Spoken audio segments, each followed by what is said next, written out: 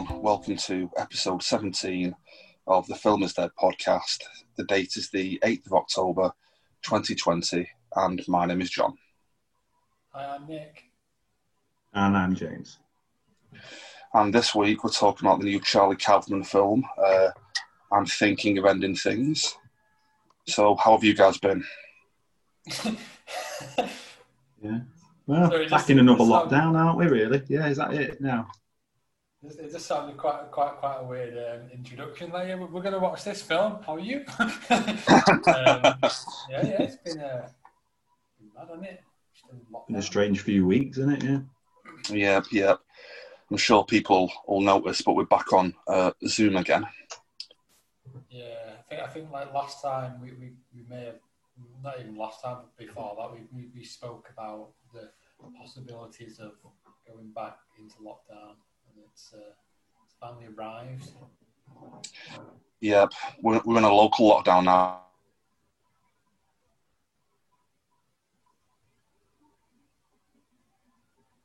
I think we lost John there. I think we lost John. Not sure what's going on there, but I'm sure we'll get to the bottom of the technical difficulties soon enough. So stay tuned, folks. Hello. Oh, there he is. Hey, I'm back. Yeah. The trials and tribulations of using Zoom. Yeah. We have to put up with it for now, don't we? Yeah. Yeah, but I'm back though. Yeah, you can hear me okay and stuff. Yeah. Yeah. Back. Yeah, I was just saying, like, we're back in like a local lockdown now in Warrington, aren't we? We can still go to the shops and stuff. We can go to the pubs and what have you. We just can't meet up in each other's houses, which is a bit of a pain for the podcast. But like, did you see like when they announced the local lockdown? It said it's like Merseyside cities and like it's basically all of the northwest. They basically put into local lockdown. Yeah, excluding Blackpool, which is the one place I would think would need to be in lockdown. I feel like it's a debaucherous place, that isn't it? Really. So what? What do you say then, Jim? That is one. That's a really debaucherous kind of place, that isn't it? Yeah, a place it where blows my mind that smut is freely available. It blows my mind that they've not been put into lockdown, but it kind of makes sense because they don't want to stop the money that they're going to get in from people going to like the light shows and stuff, do they? So exactly, it's a dirty place. I mean, I once saw a woman eat a kebab off the floor on the promenade. Yeah, classy. They do a lot of hen do's and stag do's and that, don't they? Yeah, they interesting place though. I think I feel like it's a bit of a tragic story of sort of a British coastline being sort of like, they used to be the places that people went to, didn't they, on holiday? And I suppose what's happening now with lockdown, not as many people are going abroad. I think places like that will be busier, won't they? But back in the old days, the heyday, putting the 2-penny slot machines on the promenade and stuff like that. On the pier, yeah. On the pier. Yeah. It's been called the Vegas of England before, hasn't it, Blackpool? Jesus. Interestingly as well, apparently Hitler didn't want it bombing because he actually liked Blackpool Tower when he thought he was going to sort of invade England. When he thought at the end, we'll have to bomb Blackpool because I fucking love that building. That's going to be my like little... That's funny because he hated the Eiffel Tower in France. He totally hated it. Similar. But then when he got there, he realised how beautiful it was. And like, I think the plans were even like bomb it or something to like get rid of it. But then when they invaded, don't bomb it, yeah, when he got there and saw it, it was like, oh my god, it is actually beautiful. But obviously, he claimed to be a bit of an artist himself, didn't he? He did, yeah. Claimed to have a bit of an eye for it. He did, and was it Goebbels who was a big film fan, or was it Himmler? Well, according to the Quentin Tarantino film, maybe, I don't know. I think it's true, like one of them. He was a propaganda guy, wasn't he, anyway? Yeah, he's a massive film fan, and he made the propaganda films because of it and stuff. But, it's going to do my head in now. I don't know whether it's Himmler or Goebbels, but yeah, one of them was actually like a bit of a wannabe director kind of thing. You like Goebbels, you know? Yeah. Seems to ring a bell. I think it's right, but yeah, just funny how, how have we gotten to Nazis? I don't know. Epstein or Goebbels? Who pick one. So we just naturally like progress on to talking about Nazis, don't we? Yeah. We never portray them in a good light, though. Come on, we're not monsters. Yeah, to be fair, yeah. Yeah. Yeah. Just an interesting. They're a bad guy, aren't they? They're a good bad guy. They're the classic bad guy, aren't they? Yeah. Classic bad guy. If you can zombify him, that makes it even better. Yeah. Who would indie fight if there were no Nazis? You know what I mean? Exactly. Got nothing left, have we? Yeah. But while we're talking about old stuff, I'll chuck this out there for you. Have you guys heard of? I think it's called Louis Le Prince. I'm looking at you here, Jimbo. You might know him. Right. Go on. Have you heard of him at all? Louis Le Prince. I don't think so, no. Going back to 1892. Yeah. Well, it is another question for you both, actually. Do you know who invented the movie camera? No, but I know kind of what year it was invented, though. I was actually looking at something to do this the other day, actually. I think the photography was about 1820, and it was about 60 years later. It was 1826 as the first permanent image that we know of, the earliest image. I think it was just out of a window or something like that. That was 1826 or 1827. It was like 60 years later that they invented the video camera. And apparently, a lot of the first films ever made were actually filmed by, what's his name?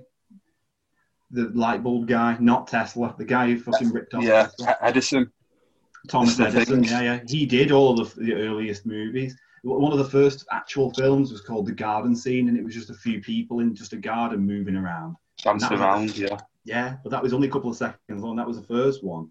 And then the second one was just some blurred piece of garbage. And then the one after that, one a bit earlier than that, was a guy juggling, like a little kid juggling around with some juggling sticks, or whatever they're called.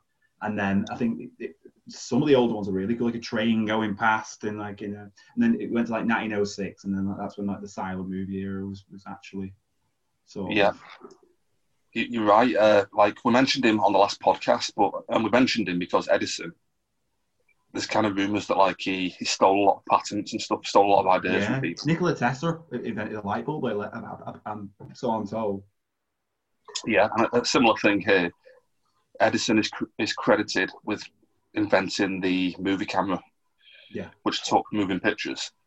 But the guy called Louis Le Prince is the guy who actually invented it. And he was trying to patent the movie camera, and he conveniently went missing on a train journey. He was never seen again. Yeah, as he was having loads of issues with patenting this camera because like they were picking up on technical issues where like the camera he was trying to patent encroached the patent for the actual camera.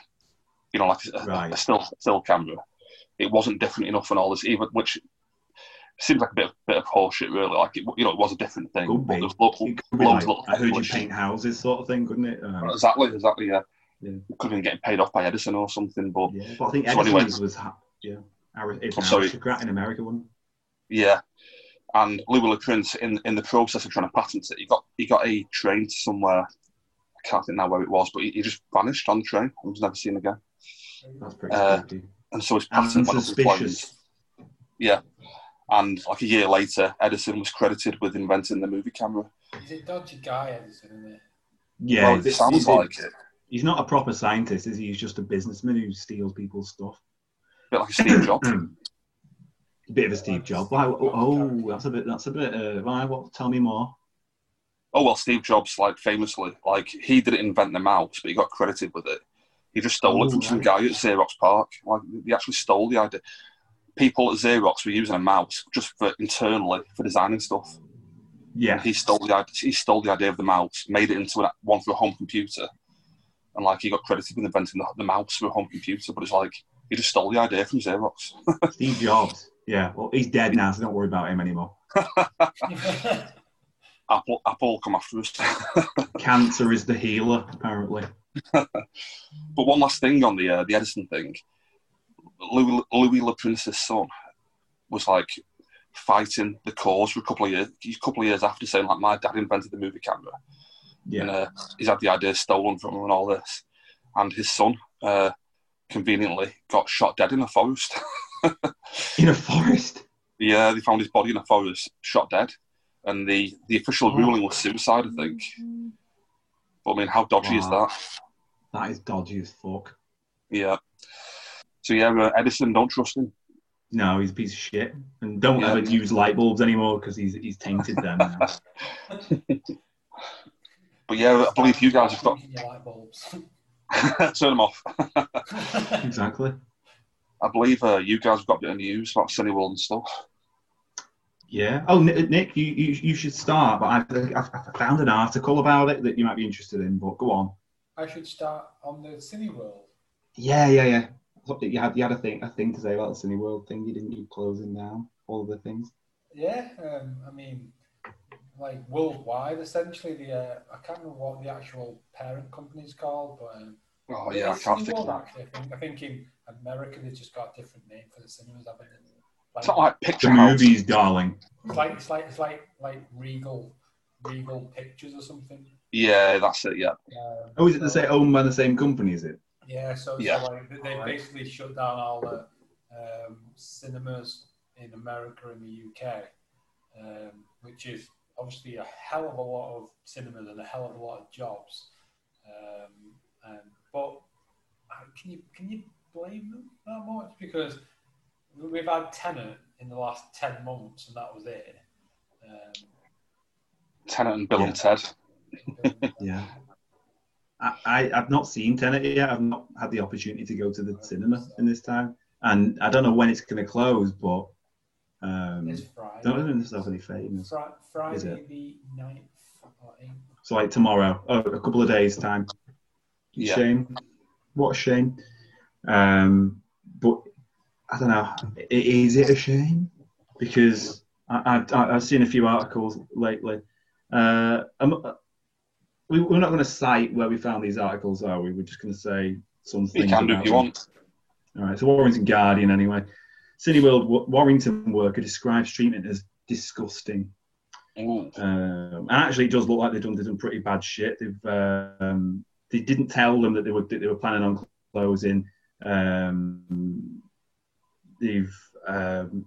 What was another thing they said? They didn't underpay them on furlough and stuff like that. So even when they weren't in work, they didn't actually pay them properly. They calculated them incorrectly quite a lot of the time. And there was a separate article that was saying that the workers there were actually encouraged, or I don't know whether encouraged is the right word, but told to buy the stock, buy the sweets and stuff to try and help the industry and shit. Really? So I don't know what's going on in Cineworld. I'm not sure whether that's just an isolated Cineworld incident. I mean, they seem like a fairly okay, cinema company.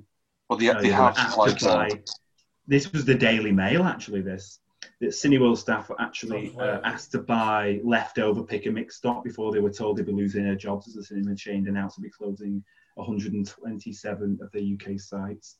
I thought that was pretty unusual that they would do that. That was in Glasgow, so it seems like it's quite widespread that Cineworld seem like they're clutching at straws, aren't they? I mean, the cinema industry's fucked. And Tenet, apparently, I think it was like 300 million or something was the budget, and it was 200 million budget, and they made 300 million or something like that. They've made like a third of what they put into it, so they've made a profit, but that ain't great, is it, for a blockbuster, Nolan film. Yeah.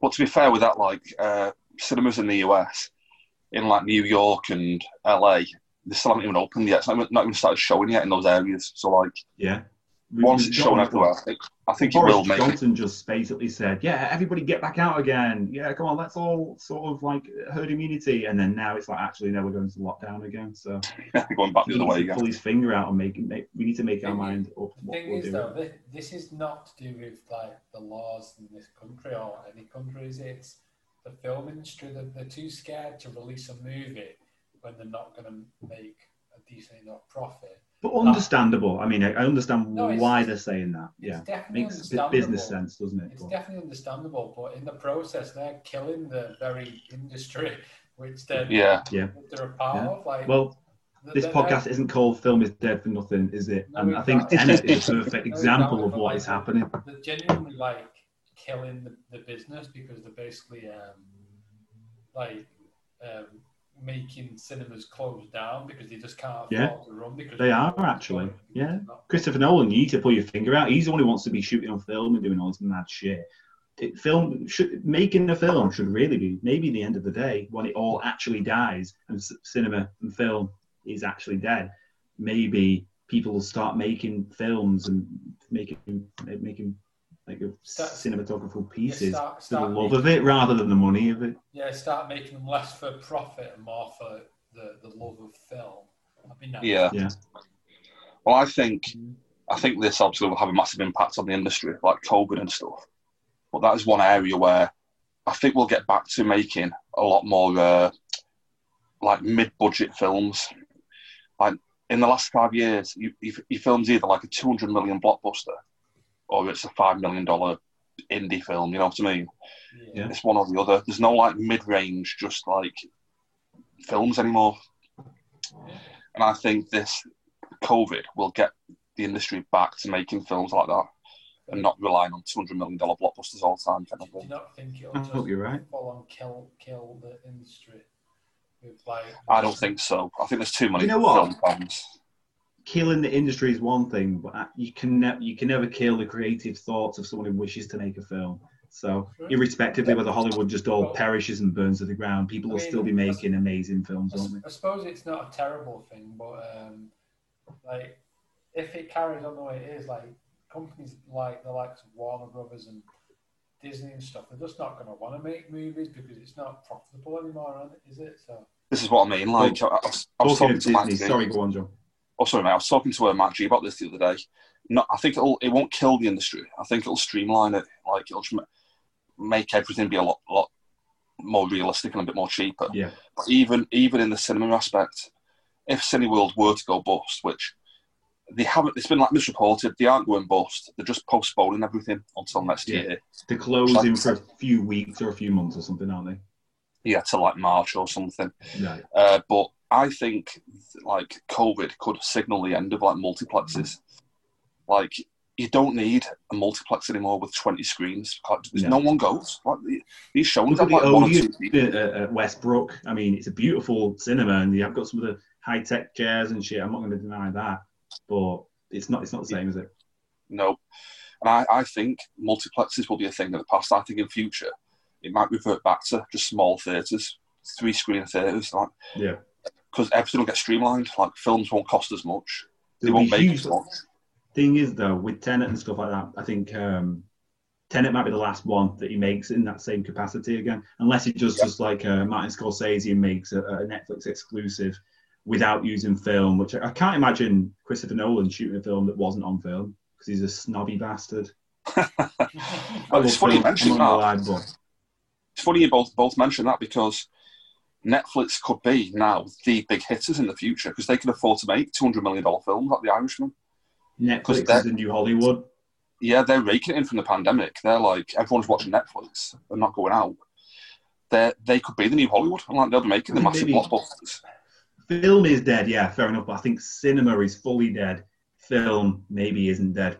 But the analog film, yeah, that's fucking dead as well. So you can make you can make videos. Video isn't dead. They'll be shooting movies on the iPhone next year, probably. Will be. There's been already a few that's been on iPhone, hasn't there? Yeah. Steven Soderbergh has done a couple. Yeah. They're all right films. All right films. Yeah. Apparently, it wasn't just like an iPhone camera, like a phone or whatever. It was like on a fucking gimbal with like extra lenses included. I never really got that. I mean, okay, you've shot it on iPhone, but you put like a piece of lens or glass in front of it. Something I never really got. But. Yeah, it's a bit misleading how they marketed that. They were saying like, "Oh, we shot it on an iPhone," and I think people thought that like Steven Soderbergh was stood there with his iPhone filming it, kind of thing. Yeah, and I bet Apple was jizzing in the pants, weren't they? Steve Jobs was jizzing in his grave, probably, wasn't he? But like you said, though, they used the iPhone just as the engine basically, and just chuck that into a standard setup with like a full array of lenses and stuff, and so it's just basically just replace the actual camera. I think that's a waste of time. If you're going to do it with an iPhone, do it with an iPhone. Don't be adding all that stuff. If you've got all this expensive equipment, use a proper camera and proper lenses. Don't be an arsehole. Yeah, let's not be arseholes. Bit of an experiment, once I think. Yeah. Yeah. So nobody cared. Have you guys got anything more you want to go into, or? I think there is Eddie Van Halen. He died, didn't he? He did die. Oh, I didn't know that. Yeah. Was it like The famous opera singer Eddie Van Halen. Was it like cancer? So it's like stomach cancer or something. Yeah, apparently so. 65, I think he was. Something. It was in his 60s anyway. What a shame. I think 2020 is taking over 2016. Do you know, like 2016 when it was like? That was bad. Is that where Bowie died? That was when everyone died. I think. Yeah, Carrie Fisher. That was when My Own Soul died as well. I'm pretty sure more people have died this year. More celebrities. I'm seeing so many stuff. Like it's like a daily thing now. I'm seeing like a new person's died. I'm like, fucking hell. When people say that was the day I became a man, I think that was the day I became a child again. Because I felt so helpless. Oh, that's sad. Isn't it? So I think we've covered everything really. I mean, we've covered Cineworld, we've covered, that guy. Oh, one last thing, just while we're talking about, earlier on about Henry Cavill. Oh, yeah. Apparently Netflix is being sued because of that bloody, what's it called? That fucking... The Witcher. Yeah, no, not The Witcher. The one with the bald woman on. The bald child who bleeds out of her nose. She is now a female Sherlock Holmes. Oh, Stranger Things. Yeah, Stranger Things woman. Yeah, well, now she's Sherlock Holmes now. Yeah, but she's Sherlock Holmes now, and people are kicking off because I don't know why. Why are they kicking off? Sorry. I mean, I'm not quite sure what people's... I think Henry Cavill's actually Sherlock Holmes. But, yeah, that's right, yeah. She's just his little sister. Yeah, she's in Enola Holmes, isn't she? Yeah. Yeah. And I think she is a part of the actual Arthur Conan Doyle books. I think there's some copyright infringement story going on, and people are kicking off. Right. Boring story, probably a boring film. I'm not going to watch it. I saw that. Not interested. RDJ wanted to. It was a story I saw today. RDJ wanted to turn Sherlock Holmes into the next big connected universe. Oh, right. So, I mean, I don't know if Enola Holmes would kind of fit into that or anything, but well, I don't see how it could because you'd have him as Sherlock Holmes, RDJ, and Henry Cavill. So, I imagine he's already done I think the first Sherlock Holmes one with Robert Downey Jr. was pretty good. I quite liked it. It was Guy Ritchie, I think, wasn't it? It was, yeah. And then the second one was that Guy Ritchie again? Yeah, we did part 2 as well. Well, I've never watched part 2. I think I remember it being all right, to be honest with you. I'm not, you know me, John. I'm not into films like that, but I do like Guy Ritchie, and I think it kind of was all right. And is there a third one out? Is there only 2 out? Just 2 so far, yeah. Right, okay. But it was a while ago then, weren't it? It's been a while. Yeah, 10 years, 2010, they did them. It's a while ago. Yep.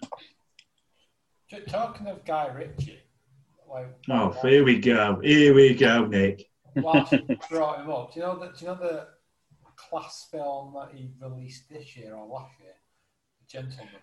The Gentleman, yeah. Have you seen that he's intending on turning that into a TV series? I know. Well, everything's going that way these days, isn't it?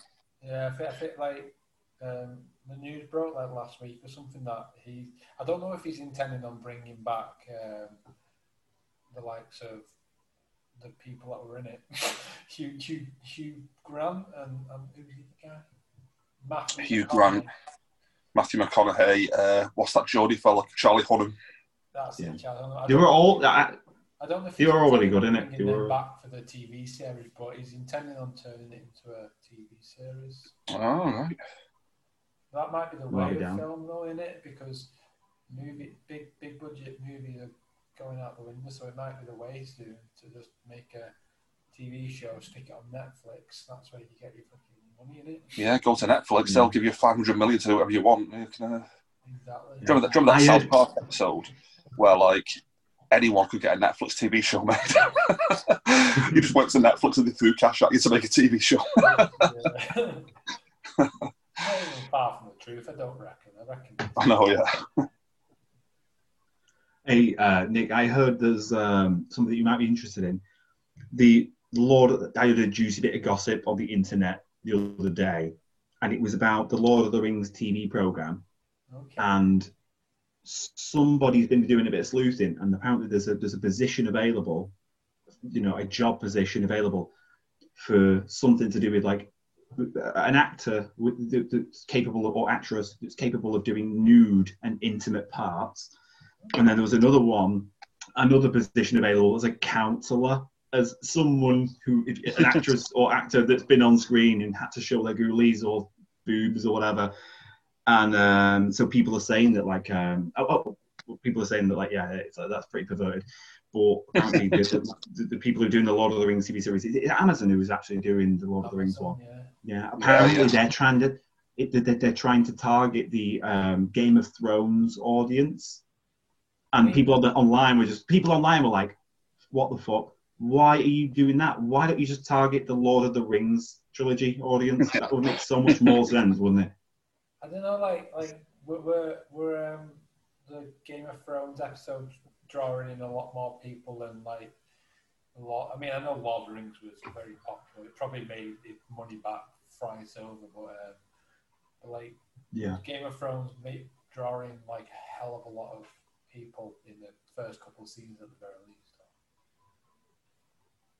I think John's. I don't know about that. I just think with stuff like that, it feels a bit like, I bet these Amazon studio heads just haven't got a clue, kind of thing. Yeah. It's a bit like, how like, if you're into Pop Star song Wars, is written by like 4 people nowadays instead of like 1 person. It's like exactly, like micromanaged. But if you said to one of these studio heads, "Oh, I'm a bit of a Star Wars fan," they'd probably be like, "Oh, that means you'll like Star Trek as well." And it's like, no, there's nothing alike. You know what I mean? Like, but to them, it's like, "Oh, it's all just space stuff, isn't it?" If you like that, you'll like the other one and what have you. But so I bet, like with this, the Amazon studio heads are like, "Oh, these fucking nerds, they like Lord of the Rings, they'll probably like Game of Thrones. So let's target those nerds as well and get them all to watch it." It's like there's no correlation. Other than they're both fantasy things, it doesn't. You know what I mean? It doesn't mean you can like cross over kind of thing. It's all like an algorithm for them now, isn't it? It's just like exactly. Yeah, like instead of looking at like just like the people that are going to watch it, they have an algorithm which says like these people, because they like this are like 75% have a 75% likeliness to like this as well. So let's target them. So it's what the whole world's about now, isn't it? It's about algorithms and yeah. And if you don't fit into that, then they're not bothered. Yeah. But yeah, I think I'm all done for news, guys. Have you guys got anything else? Yeah. Other than apparently there's going to be a Fallout TV series as well. Oh, I did see this. Yeah. I can't remember much about it, but Microsoft bought Bethesda recently, haven't they? They bought them. Microsoft bought Bethesda Studios and GameWorks, whatever it's called, for about $7 or $8 billion, and Disney bought Marvel and Star Wars for about the same amount of money a few years ago. Well, 8 years ago now. But how much is Microsoft investing in Bethesda, thinking it's going to be doing all right? Especially after Fallout 76 and stuff like that. I mean, and I know that people on this podcast aren't really bothered about computer games, but this is a TV series that might be coming out that... they're probably trying to reclaim some of that money now. They're thinking, what can we do to get the money back? Or just make a fucking shit TV show as well. Just do that. Chuck that out there. I reckon that they're only kind of buying Bethesda to try and get themselves a few, like, exclusives. Yeah, definitely. I'm not going to lie. I have no desire to buy the Xbox because of that purchase at all. Like, no. I'm a fan of a few Bethesda games, but I would never buy an Xbox just to play with the game at all. And I'm not going to lie. I'm not a massive gamer. Sorry, go on, John. So, like, I'm getting the Xbox anyway, but if I'd have found out that Doom was only available on the Xbox, that would be enough for me to get one. You know what I mean? If Doom and Wolfenstein... Because Doom is owned by... Bethesda, So, if I didn't have one and I found out that the only way I could play Doom 3, like, in 3 years' time, was to get an Xbox. Starfield, the new exciting RPG. And any future... Skyrim 2... like Elder Exactly. Scrolls 6 or whatever. That's the thing. You guys know that I'm not really into Skyrim and stuff and Fallout, No. but like Doom and Wolfenstein, if I found out Yeah, that the only way I could play them was to I get one, don't would think they're going to be definitely exclusive. do it. I don't think they're going to. Well, I don't know. Maybe they will. But I think apparently, For me- just one another gaming news. Just quickly, on the next generation consoles, apparently Metal Gear Solid is going to get a remake, like a remaster, like Twin Snakes on the GameCube, but another Yeah. one on the current remake gen. the first one, aren't they? Yeah. Oh, really? It's the first one they're doing, yeah. Yeah, but Hideo Kojima himself said like the Twin Snakes one wasn't good enough. The way the original PlayStation 1 game was made was the way he made it, and it's like trying to recolorize, like a 1920s, black and white film or something like that. You wouldn't do it, would you? Also, the last piece of it's not even news. This China. Mulan, the movie. Yeah, that everybody knows and loves, who apparently the main actress has actually had anti-Hong Kong sentiments to some of her tweets lately. Oh, really? Like a bit of a twunt. I don't know whether that's the correct word to describe someone who is an arsehole. But yeah, Mulan, if you've got a Disney Plus account and you're paying however, I don't even know how much it is. I'm borrowing it off my Mrs.'s brother, and he's given us that account. I do not endorse the Disney Plus thing, but even if you do have Disney Plus, you still got to pay £19.99 to watch fucking Mulan. Not in the cinema. Fuck off. Have you seen all the flack that Fuck off, Disney. Have you seen all the flack that movie's getting though? I've not heard anything about the actual film. All I know is about the way it was released. It's been really shitty. And also about the anti-Hong Kong things. It just doesn't sound like... Not only like she got flack for that anti-Hong Kong stuff, but apparently a lot of the scenes in the movie have been filmed in this province in China where there is... It's not Wuhan. You must be joking. No, but it's where they've got concentration camps, essentially, pretty much concentration camps where they're just like torturing people. And like, so basically, the thing. This day and age, right now. It's what? Yeah, is it to do with like religion or something? Like religion? Yeah. Like, religious correcting their religion or something like that. Is it their Guantanamo Bay sort of thing? Like a Chinese version of Guantanamo? Honestly, it's awful, some of the stuff that's I think it's worse, yeah. Yeah, there's wow, so much bad worse. stuff going in China right now, but they're saying that like the movie might have been like slightly financed by these kind of people, so like yeah, it's getting a lot. Fuck. Well, I hope when China eventually do take over the world, they don't look at this video and think that I'm somehow against them. Hail China! I think we should. Nothing wrong with China, is there really? Great Chinese overlords. yeah. My alien masters. Right, I think we all done for news then, guys. Yeah. I think so. Yeah, that's That's about everything. Okay, guys, we'll get into the main film then, which is Charlie Kaufman's "I'm Thinking of Ending Things," which is a Netflix film. I'm not sure if it's filmed especially for Netflix or whether it's one of them where he's filmed it with a production company and Netflix has bought it. I'm not sure.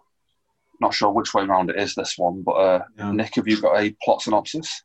I should have got that. Oh well. Oh, Nick will be 2 minutes just getting the. I'm so Great. sorry. plot So synopsis. what have you been up to, John? Like anything that doesn't involve Nick? We said before that I'd get this, and I didn't even get it. I'm so sorry. No, I mean, I don't even know what the plot for this would be, to be honest with you, because after having watched Production it, quality. But yeah, actually, that's a very good point. Yeah. So I'm still not sure what the plot is. Yeah, go for it. Full of misgivings, a young woman travels with her new boyfriend to his parents' secluded farm. Upon arriving, she comes to question everything she thought she knew about him and herself. Okay, that was the plot, and here's a clip.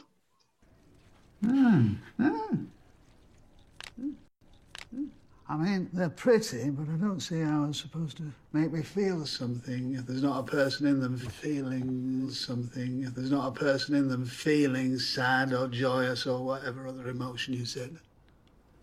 Well, maybe think of yourself as the person looking out at the scene. Well, I'd have to see me in them. Well, if you were there, you wouldn't see yourself, right? Well, I would if I looked down. I'm not a ghost.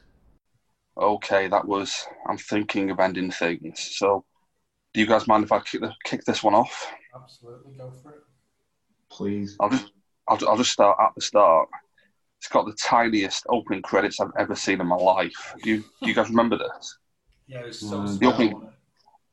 I've got to admit, I watched it about 3 weeks ago now, so it's a bit like fading in my head. So a lot of these notes are kind of like reminding me of stuff. But the opening credits. This film is probably better to be remembered rather than to be watched, isn't it?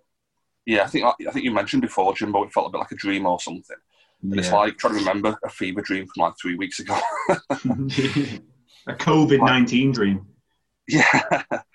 Literally, the opening titles, they are minuscule on the screen. And like, you guys have seen my telly, it's a pretty big telly, and it's like, it's still just tiny in the middle of the screen, like I'm thinking of ending things. The entire thing, but it goes... 4:3 ratio as well, isn't it? Exactly, like, it goes from there. Actually, I was it thinking that the whole film is like 4:3. Yeah. We mentioned it last week, like the new Justice League film, the trailer they showed for that was in 4:3. So I'm not sure whether the actual film will be like that. But it just feels like a bit of a gimmick at the moment. Is there some other reason other than gimmick that is like, is it easier to put the trailer on a mobile phone? Do you know, because people hold their phones in, portrait orientation. Is there some reason why they're doing 4:3? You can't have a whole film in 4:3. Why do people buy like a 60-inch screen if they can only watch like 25, 30 inches of it or whatever? Yeah, I don't know. I mean, Jimbo, is The Lighthouse in 4:3? That's a good question. It seems like a film that would be. I've not seen it. I've got it on Blu-ray. Yeah, I don't remember. Yeah, the whole film's black and white, and it looked like it should be shot on that. It looks like it was almost shot on film stock of era, in a way. Yeah. Just seems a bit of like a trendy kind of gimmicky thing to do. Like Wes Anderson does this with all of his films. I think the Grand Budapest Hotel was shot 4:3, or at least changing the aspect ratio was changed during the film to like match the time period. I think if you're shooting it on film, I don't see a problem with it. If that's what the shape of the film is that you're using, then whatever. But if you're shooting on a digital medium, I think it's a bit pretentious. Which I'm going to use the word pretentious quite a lot throughout this whole review, I think. Yeah, well, it's Charlie Kaufman. Like, he's known for being just mental. Like, I'll get onto one of my points here that I think you guys have both seen. We did it for the main pod, the DC pod. Eternal Sunshine of the Spotless Mind. Yeah, I love that. I really like that film. Yeah, like Joe's favourite films. We covered it on the DC pod. But that was written by Charlie Kaufman and directed by, I can't think of the Frenchman's name now. Who directed it? Famous director. He's written a few. Was he the one that written Being John Malkovich as well? He did. Being John Malkovich, which was directed by... They're both mindfuck films, aren't they? Yeah. But the thing is, I love Being John Malkovich and I love Eternal Sunshine, but they weren't directed by him. They were only written by him. Yeah. He now writes and directs his own stuff. Yeah. And I feel like he needs someone there to like filter his work almost. Because like... Yeah. Do you know what I mean? It's like him doing it all himself. It just goes like... I'm not going to lie, the last hour of this film, I felt so stupid watching it because I had no idea what he was getting at with it. No, I don't think you should feel stupid. You just think that it's just pretentious. Lucas Zal is the name of the videographer or the cinematographer for this film. The only other film I know that he's done was Loving Vincent, which is a Vincent Van Gogh. Right. And I think he might have done another one he might have done another like old timey film as well.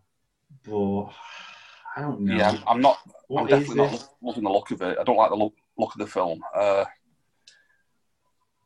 mean, I'm not gonna lie. It feels like a film of two halves to me. The first half, I was really enjoying it.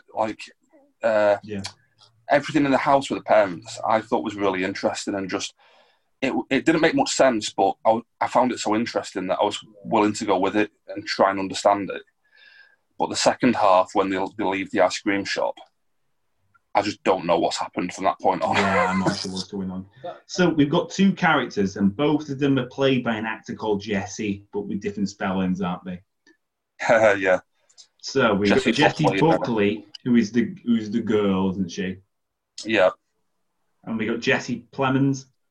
Meth Damon. We spoke about him last week, I think, didn't we? He was in Game Night.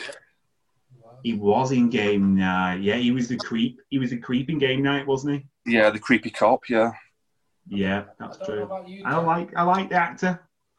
I don't know about you, John, but I got a very Lynchian feel from this film. Yeah, literally, mate. That's what I was going to point out. Like, I'll just jump to a bit later in the film straight away. There's a big jump scare in this film that got me quite a bit. There's a scene where the two Jessies are kissing in a car, and just out of nowhere, you get a shot of an old man just watching them through like Norman Bates or something, through a hole in the window or something. Yeah. And it's just like, again, it felt Lynchian. She didn't notice, isn't she? Yeah. Yeah, I don't know how he noticed though. Like, it's just, again, it's so weird. But I think there's something going on there. Just that flash, and there was a weird audio choice with that as well, and it just definitely felt like Lynch. It was like that could be out of a David Lynch film. No, exactly. I felt the whole thing had a very Lynchian feel to it. It was almost just like this whole thing was just spewed straight from his brain. He was just like, "Oh, this might be interesting. Let's put this into it." Which, like the kind of feel you would get from a Lynchian kind of piece.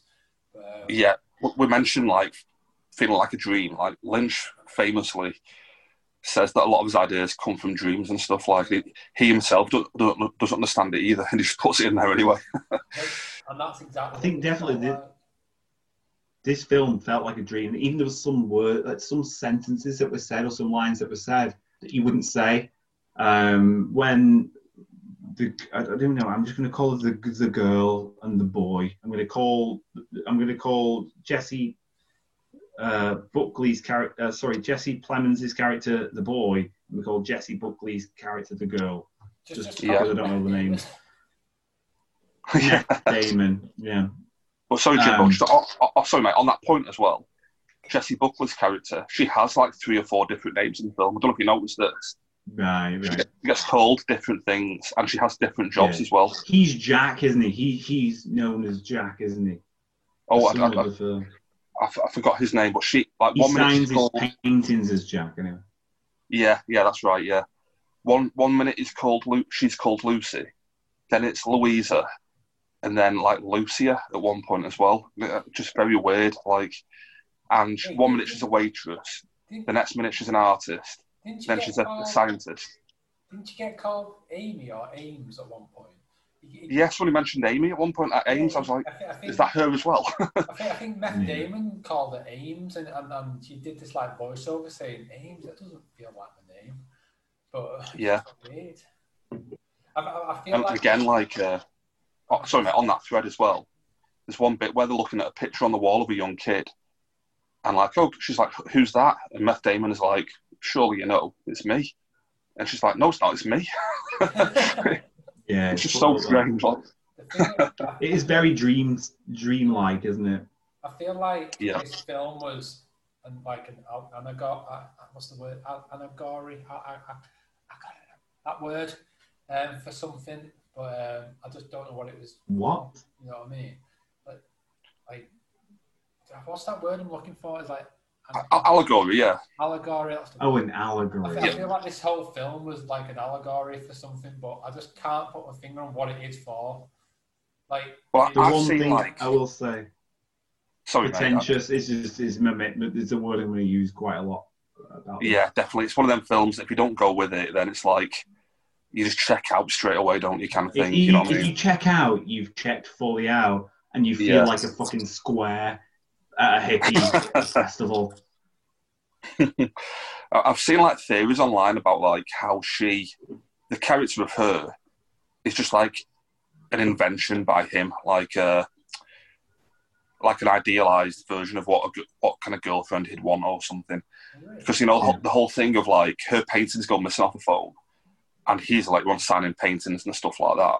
Yeah. As if, like, he's using her to, like, create art or something, you know, something like that, maybe. I did say that, though, John. Like, I actually put camera phone had no... the phone on the camera it was empty. It had no pictures on her phone. But also, people have been trying to ring her and stuff, and like it's only been coming through later, and she's only got like a massive string of people trying to ring her. And I'm not quite sure what the phone situation's going on there, like, but maybe she's a different service provider or something. I didn't totally get the phone. It's creepy though. I thought it was quite creepy, the phone call she got. Yeah, it was very weird. What was right? Okay, the elephant in the room, or should I say the pig in the room? What the fuck's this fat guy doing with no clothes on? He's the same guy who she bumped into, who is the janitor in the school. She's hunched over. They're saying sentences to each the same sentences to each other. It's not a script, really. They're just saying words to each other, and it seems like there's no meaning. You know, like you wake up from a dream, and none of that really makes sense. And then some sort of cartoon pig comes along, and I love the animation style. I thought it was really cool. But that was one of the only redeeming features for the film that I can think of. See, for me, like, I don't mean to rag on this film because I did quite enjoy it, but with a Lynch film, he'll have a lot of weird stuff like that. But I find it so interesting that I'm willing to try and do the work to try and like understand what's going on. Makes sense. You know what I mean? Yeah, I'll focus and I'll do the work to like, right, what the fuck is going on there? Like, you come up with theories and stuff like that. Yeah. The last hour of this film, the last hour, I just kind of checked out a bit and I was like, I'm not that interested to even like work out what's going on. Like, you know, when like, I mean, what the fuck's the opera bit? I feel like we should just skip all this bullshit and talk about what's going on at the end with the opera scene. Really. Yeah. I know we're skipping through a little bit. Yeah. Like you say, for me, the whole musical bit, the bit where Jesse Plemons is on stage giving a speech, the bit where the guy's nude walking with a pig, I just don't get any of it. I don't get what it's going for. Sorry, just to go back again, like David Willis is in this film. He features quite heavily, doesn't he, as his dad? Really, is it Jack's dad? Yeah. And I love David Willis. Apparently, my girlfriend's dad has been out on a night out with him before, and he's like a bit of a lunatic, bit of a loose cannon. I remember you mentioning that. Yeah. Can't go into too much of what actually happened in the story, obviously, but apparently he's a fucking bit of a lunatic in a cool way. Which is pretty cool. Bit of a cool guy. But bit of an overactor. That's what this editing of this film would lead me to believe. Anyway, I don't think it's his fault. David Willis, great actor. I feel as though the editing of this film is freak. It makes him look as though it's child's play. And I'm not sure whether or not they've, for some sick joke, they've sort of picked some of his worst, scenes and sort of like. I think he's really good. I think he's great in the film. He's intentionally meant to be a bit wacky, isn't he? You know what I mean? Oh, God. But what about this one, John? I've even wrote it down. This one, it says, he's on about it having like some sort of degenerative, Alzheimer's, Alzheimer's or whatever. And he's like, and then I can't wait for the time when I can't remember that I can't remember. And that was it. It was like, fucking hell. It's like literally watching a deranged relative at Christmas that you don't want to be around. But you're right, though. That is what they're going for, I think. Can I just jump to a bit here? Like, again, I don't mean to sound like pretentious here or anything, but you can't sound any as pretentious as the whole thing. Of the film. Like, I can relate to some of the stuff in this film in that you guys both know, like, my parents live in Scotland now, like, miles away. My mum and my stepdad. And I barely get up there to see them now. Like, I've not seen them both since Christmas because of lockdown and stuff. Yeah. Oh, of course. Like, it's a different time, isn't it, now? But... Yeah. And, like, talking about some personal stuff here, but, like, every time I go up, like, I'm just aware of the fact that, my mum and my stepdad are just getting older. Like, I won't see them now probably until Christmas.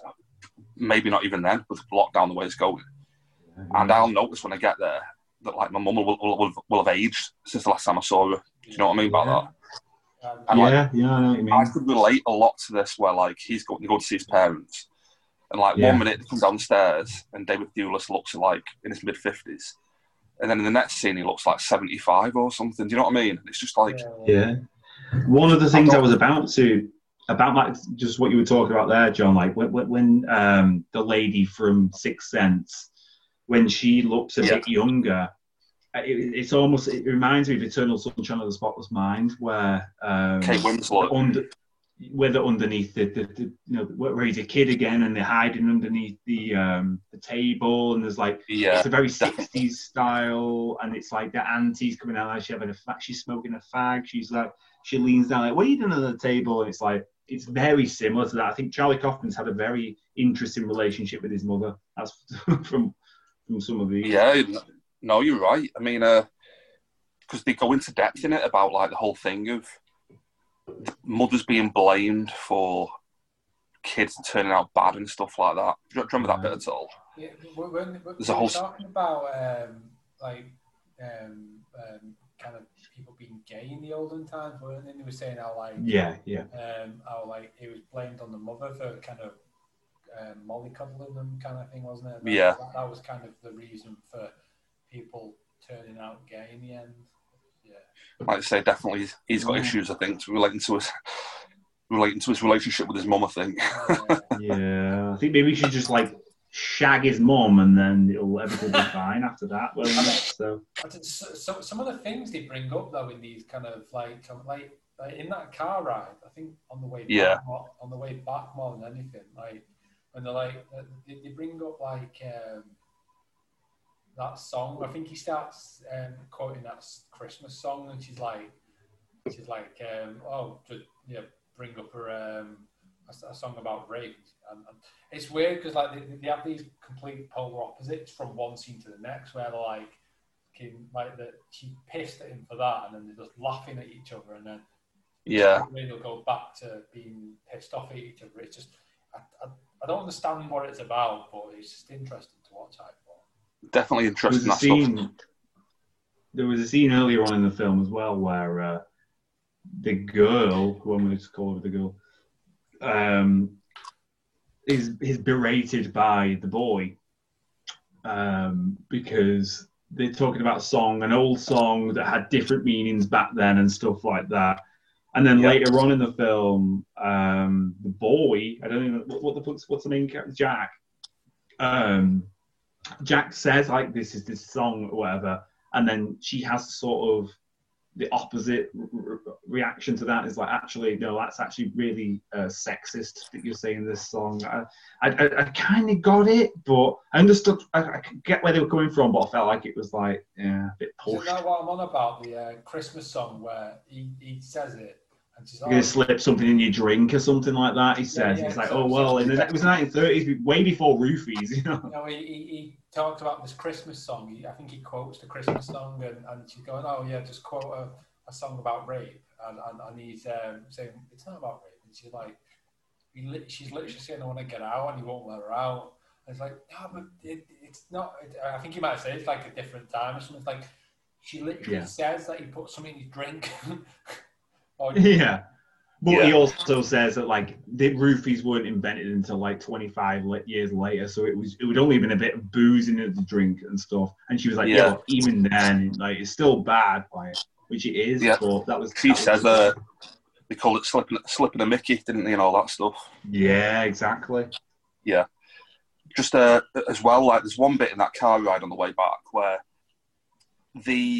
out of nowhere, they mentioned the film, the John Cassavetes film, A Woman Under the Influence. And out of nowhere, she just starts quoting verbatim a review by Pauline Kael about that film. Really? Like, how strange. Yeah, I knew this when I was watching it. I was like, that's Pauline Kael. Like, but there was a bit earlier in the film where she's in his bedroom, and she's got a book of Pauline Kael reviews, like film reviews. And like she's a famous like film critic, Pauline Kael. But later on when they mention that film, and she just goes off like 5 minutes just talking about the film A Woman Under the Influence. And Yeah. she's literally quoting verbatim the entire review that Pauline Kael wrote about the film. Which How strange. I don't know why. There's a I few other... checked it out. Because when I watched it, I thought, like, that's Pauline Kael, that. And I checked it afterwards, and it is literally her review, word for word. No way. And, like, I'm getting really... This isn't my own thought. I read this online, like, but I was thinking similar things watching it.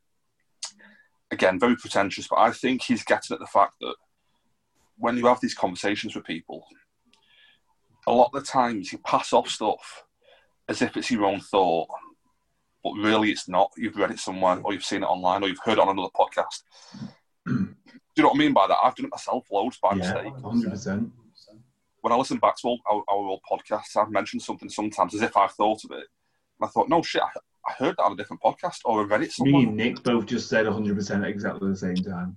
We're both under the same influence. So I think he's just commenting on the fact that, like, even when you're having a conversation with Social your partner, commentary in a way, isn't it? yeah, you're having a conversation with your partner, you're passing off, even when you're trying to have a real conversation, you're kind of not, because you're passing off other people's opinions as your own. Do you know what I mean by that? Yeah, of course. Like I said, I read stuff like that online, kind of like back that thing up. So I found that quite interesting. Everything you know, John, everything we all know has been taught to us by somebody else, hasn't it? We haven't learned Exactly, these things about gravity and stuff, and science and all that. Yeah. That's weird. What did you think about David Willis's bit where he said something about like shagging kids in a bed or something like that?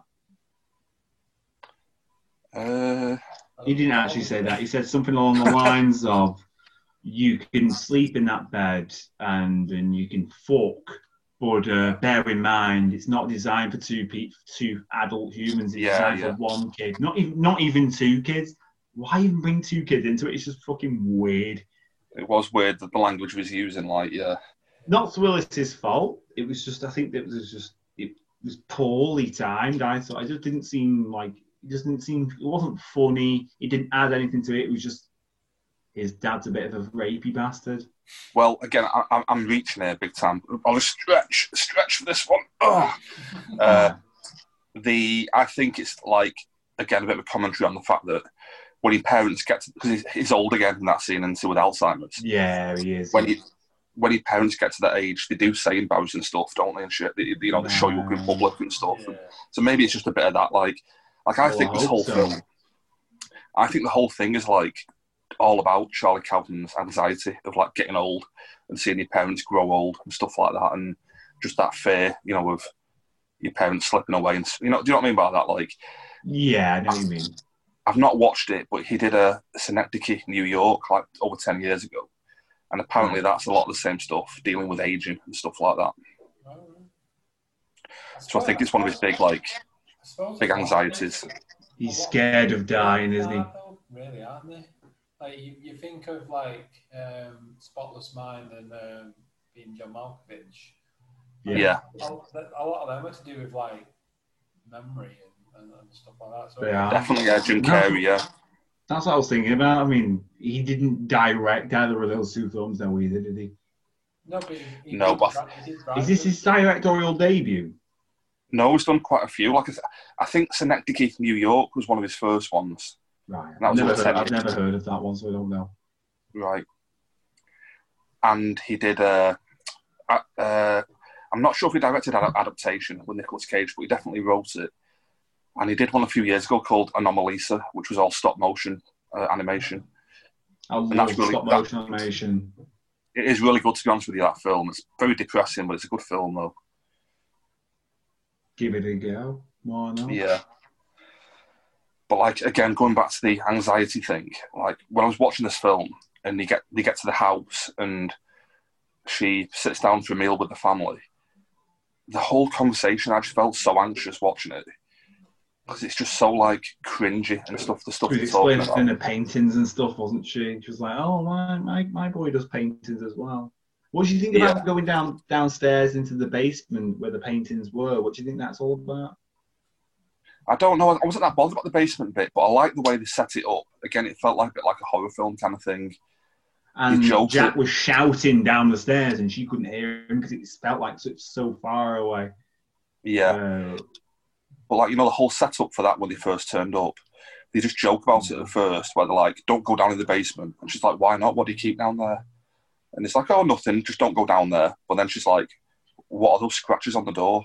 And all of a sudden, it goes from being a joke to being like, "Actually, what the fuck's going on?"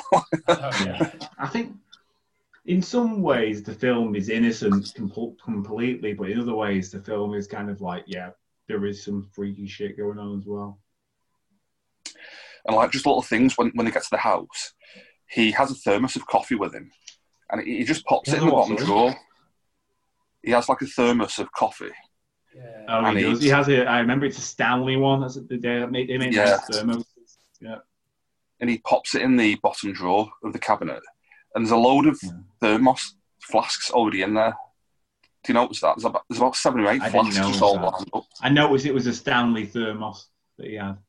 Yeah, and it's just a weird thing. It's like maybe this family just keep flasks in the bottom drawer in the hallway. But I guess families do have weird stuff like that. You know what I mean? Like just what you do. You know what I mean? Like so again, maybe that is what this whole thing's about. It's just a big like thing about how weird families can be, like in their own like settings and stuff. Because like having their own little weird tics and stuff. Yeah, because like, there is some like bits which you just see. It's like I guess that's just something that you'd see as being part of the family, isn't it? Like it's not something that, you're used to seeing for like your own family. It's just something that certain families, like your family, might have like their own little weird things and stuff. So yeah, that you think is perfectly normal. I guess the whole film is just kind of like a whole like you say, commentary on like how weird families are and like how you can kind of see like you say your parents aging and stuff. I guess. I mean, yeah. I genuinely don't understand the film. I enjoyed it. I just don't get it. Yeah, I don't understand it. I think if I watch it again in a year or two, it might go up in the estimation kind of thing.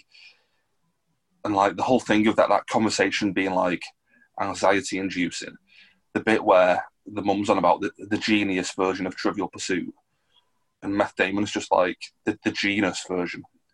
Yeah.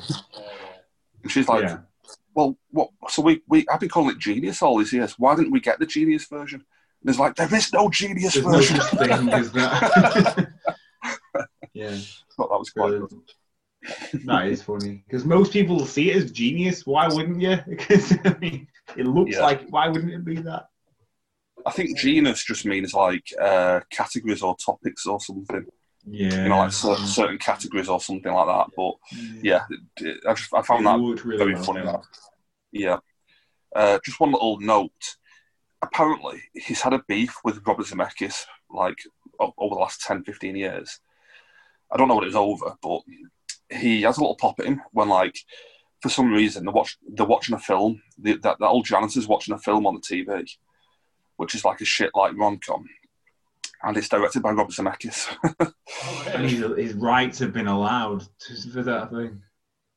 So like, I just feel like he's saying like, this is Robert Zemeckis trying to make a film like this would end up making this shit rom-com, whereas I'm making this like pretentious art house kind of mindfuck or whatever. I just find it weird that he clearly hates Robert Zemeckis. So, well, we're not going to ignore the elephant in the room, are we? Come on. The elephant in the room is the fact that what the fuck's the opera and sort of the musical choices within this film. What, the Oklahoma thing? I'm just talking about like the fact that it goes damn right like a ballet at one point. Yeah, I think. At that point where like once they get to the school, it just like the entire feel of the film just changes. I thought like once they find each other in the school, and the ballet counterparts come out, and it just turns into this weird like ballet movie where they just get like. I feel like there was a story there within the dance. I don't get it, but I feel like there's something there. It just felt like it completely changed at that point. Yeah, I know what you mean. I didn't get any of that, and even the bit at the end on stage when he's like doing a speech and they've all got like really Dress. bad. Why have they all got face paints on? Yeah, really bad like old people makeup and stuff like that. Maybe I don't get it. Maybe I'm too weak and too immature to understand that. Jessie Buckley's character, the whole thing. I mean, she just seems snotty as well, cringy really? parts. I thought so. Yeah, it was. I think it was like they were trying to like have feminism as a main part of the role or something like that. I'm like I say, I'm not sure, but it just seems like she just seemed like a dick. Like she didn't seem like the kind of person I would want to be friends with anyway. I thought I quite liked it. I like the fact that, you know, when like she's got a monologue in her head thinking to herself. And I like the fact she's thinking about stuff. And he keeps on interrupting her thoughts. Like, yeah. I'm sure it's happened to you guys. Like, you know, you might be sat there at work thinking like, oh, I'm going to go and watch Bill and Ted tonight. And like, oh, I can't wait to watch it. That'll be great. And someone's like, oh, John, can you send that file over? You're like, oh, I was thinking about Bill and Ted. Like, you ruined my mind. Yeah, I know what you mean. Yeah, do you know what I mean? Like halfway through a thought and someone just cuts you off. And I thought that was really good. Like, they visualised it quite well, the way they did that, I thought. Yeah. Can't argue with that. Yes, I think I'm pretty much done, guys. If you guys have got anything more to add. I reckon I'm alright. Do we just want to do ratings now? Yeah, I've just got one final quick note. Just for Jimbo, this. He's wrote a fiction book recently, Charlie Kaufman. And in the book, the character takes a lot of pops at your favourite director. My favourite director, sorry, John. Yeah. Takes a lot of pops at Mr. Nolan. Who takes a lot of pops? Sorry. Charlie Kaufman through his fictional character in his new book. I think they refer to Nolan. He's wrote a book and the main character is a film critic. And like he refers to Nolan, I think. His films are intellectual films for dumb people. It says in the book. Is that a compliment or what? I don't know.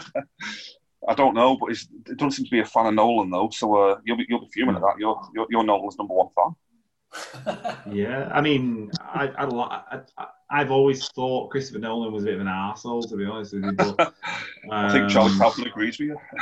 Yeah, I agree with him on that point, but I think that Christopher Nolan makes a lot better of a film than Kaufman, unfortunately. Yeah, so you're coming down a bit on Nolan. Cinematography-wise especially, because he always works with that old fella, doesn't he? Yeah. Well, he's with Hoyt van Hoytema now. Voigtman. Hoyt van Hoytema, his new cinematographer. Christopher Nolan? Yeah, Nolan, yeah. Oh, what was the guy called before? His other main guy? It was Wally Pfister before him. He was like a class cinematographer, but he stopped working with him now. Oh, I thought there was another one that was from like the 70s and 80s. It was like really famous. Are you thinking of Roger Deakins? Yeah. He hasn't done anything, has he? I don't think he's worked with him. Right. I might be wrong, but his main guy was Wally Pfister, but he went off to do his own stuff at a certain point. So. Yep. Well, right, do you want to give ratings, guys? Okay, then, ratings. I'll start off if you guys don't mind. I feel like I was a bit negative during the review, but I did actually enjoy it. Definitely the first hour, enjoyed it quite a bit. The second hour, I wasn't really sure what I was watching, and I checked out a little bit towards the end. So I'll give it a heavy 3.5. I'd say it might go up on a rewatch once I know actually what's happening. Like, but I'll go with 3.5 out of 5. Very good. Who's next? You, Nick? I'm very much. I didn't get the film at all, but I enjoyed it. I didn't understand anything I was watching at all, but I enjoyed everything I was watching just because of what I don't know. It was just very interesting to watch, especially like you said, that first hour in the house was so interesting. Like watching like the parents kind of grow old and revert back. It's so weird, but yeah, I enjoyed it. I'm going to give it a 4 out of 5. Okie-doke. Powerful review. Yeah. And all I'm going to really say is I loved the girl from what's that Bruce Willis film where he doesn't know he's dead? Oh, Toni Collette. Sixth Yeah. Sense. Yeah. Yeah. She I loved. She was brilliant in it. I think she was probably the best actor / actress. She was the best performer in the film. Yeah. David Thewlis. Yeah. I don't think it's his fault, but I think the way it was edited, it made him look as though he was a bit shit. Also, guy from what's it called? Breaking Bad. He was okay. Yeah. Matt Damon. Yeah. And I can't remember the Jesse fucking Jesse Buckley, whatever Buckley. her name is. Yeah, she was believable, but also kind of an arsehole character. I think she was supposed to be. I'm not. I don't think I'm pretentious enough. John or Nick. I don't think I am. I'm not. So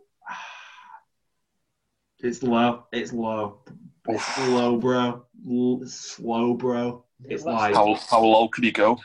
1.5 out of 5. This thing. It's too much. Oh wow. What did you say then, James? 1.5. That low? even the cinematographer. I mean, I can appreciate cinematography. The cinematographer's done. I can't even. His name's got a Z in it. I know that. I can't pronounce his name, but he's done another film that I thought was okay at one point. I think You mentioned that Leonardo da Vinci. It's not Leonardo da Vinci, the other guy. Caprio. Yeah, Leonardo. It's that guy who chopped his ear off. That fella. Oh, Van Gogh.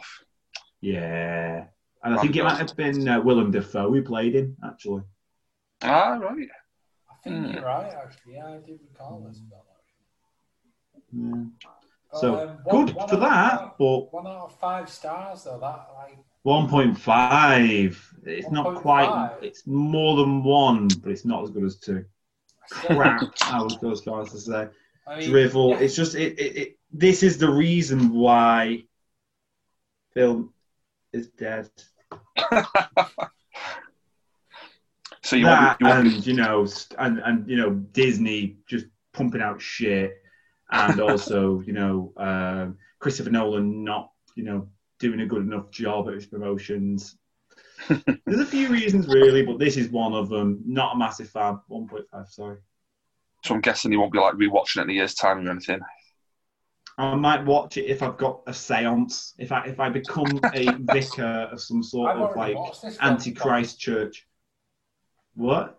I've already watched this film twice. Fucking hell! You're a glutton for punishment, aren't you, Nick? Well, I watched it like when it first came out, or like a month ago or something, and I needed to watch it more recently, otherwise I wouldn't like have anything. Yeah. So. I could have done with another watch, to be honest. To be honest with you, I literally watched half of it about a week ago, and then watched the other half of it today, and then thought, what the fuck? And then rewound it quite a lot, and then spent like half an hour or an hour rewinding it and watching the other scenes and thinking, wow. The thing is, I found myself throughout the entire film, I was so enthralled with what was happening. Like not even that what was happening, to be fair. It was just like, I was so like intent on like knowing what was going on, even though I feel like it was only at the end of the film I realised I didn't know what was going on. I felt like I was always going to be told what was going on. So I was so like into the film because it's like, oh, come on, tell me what's going on, and then at the end I just didn't know. I was like, oh, okay. But I think that's why I was so like into the film, because I was just like so interested in being given the answers, which I was never given. No, I feel like there was a disappointment, especially at the end. It went into like an opera sort of thing. If I'd have known that that's what I was going into, maybe I would have appreciated it more. Have you seen Cats? Is it like Cats? Like I say, though, I definitely feel like it was just like, it was a dream or something. It was straight from. It was definitely made out to be a dream, and I think some of the sentences that were said in that film, purposefully left out parts of it to freak your mind out. Like there was like... a bit where she was in the girl, whatever the girl's called. She was inside the basement, and she couldn't hear what was going on upstairs, and she said, "I'll come up, okay." It's not like I'll be up in a minute, sort of thing, like as a normal person would say. It was just like I can't remember that's exactly what it said. It was just a sentence that wouldn't have made sense in any other. It doesn't make sense. It's like you think of a weird thing in your dream. It's similar to. I imagine it's similar to. Obviously, I'm a big fan of Eternal Sunshine and Being John Malkovich, and they're both mind fucks. And I think this is trying to be that, but also he's directing it, so. James, I feel like that's why it's basically come straight from the pages of his dream diary. I feel like it's not had a. It's like with them films, it's like he's had this weird dream, he's written it down, and then someone else has gone, well, let's try and make sense of this and turn it into something actually watchable.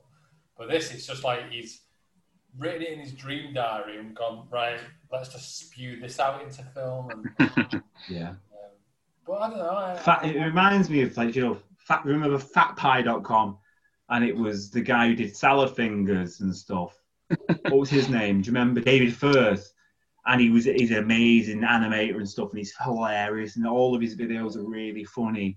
But he, at one point, I don't know whether this is true, but he claimed that all of his videos came from his dreams, his weird nightmares he had, and this film had that sort of thing. But do you know what? I'd rather go on fatpie.com, or I don't even know if that website exists anymore. I'd rather watch Salad Fingers than this fucking film.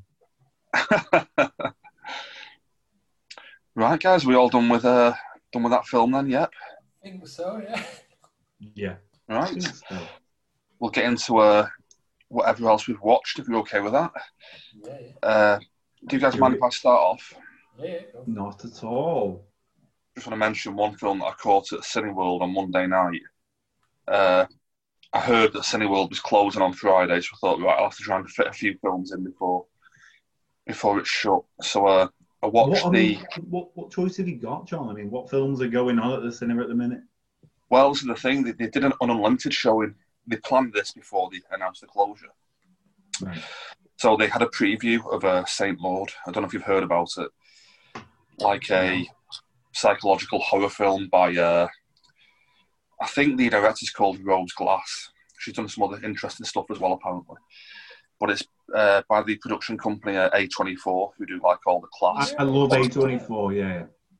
Yeah, they did like Hereditary and Midsommar. I'm sure there's been loads of others they've done as well.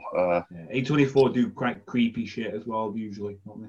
Yeah, this is a bit different from a normal horror film because you don't really know whether it's going to be like just her going mad or whether there's actually something going on, kind of thing. But it's a film about a young girl who, when the film picks up, she's working as like a live-in nurse for like a woman with terminal cancer. But you quickly learn she's like very religious and stuff. And she's almost like judging the woman who's dying because of the way she lives and stuff like that. And it all spirals from there. And you get like little hints of her background where like she bumps into some friends in town and they're like, oh, what are you doing now? And she's like, well, I'm still nursing. And they're like, you're nursing still? And like they hint at the fact that she's done something in the past to like get fired as a nurse, that kind of thing. Yeah. So you get hints that like she's very troubled and what have you, and she's heavily religious and all this. And I won't say any more because like for this film to work for you, it's best off going in completely blind kind of thing. I don't want to oversell it, but you guys know that I don't scare easily with horror films and stuff. Like I'll just watch anything, I'm just not bothered about horror films. But this film got me in a big way. Like I genuinely shit my pants. Yeah. I actually shit my pants in the cinema. It was more so than The Witch. See, I love The Witch, but I was never really that creeped out by it. Do you know what I mean? That's another A24 one, isn't it? I forgot about that.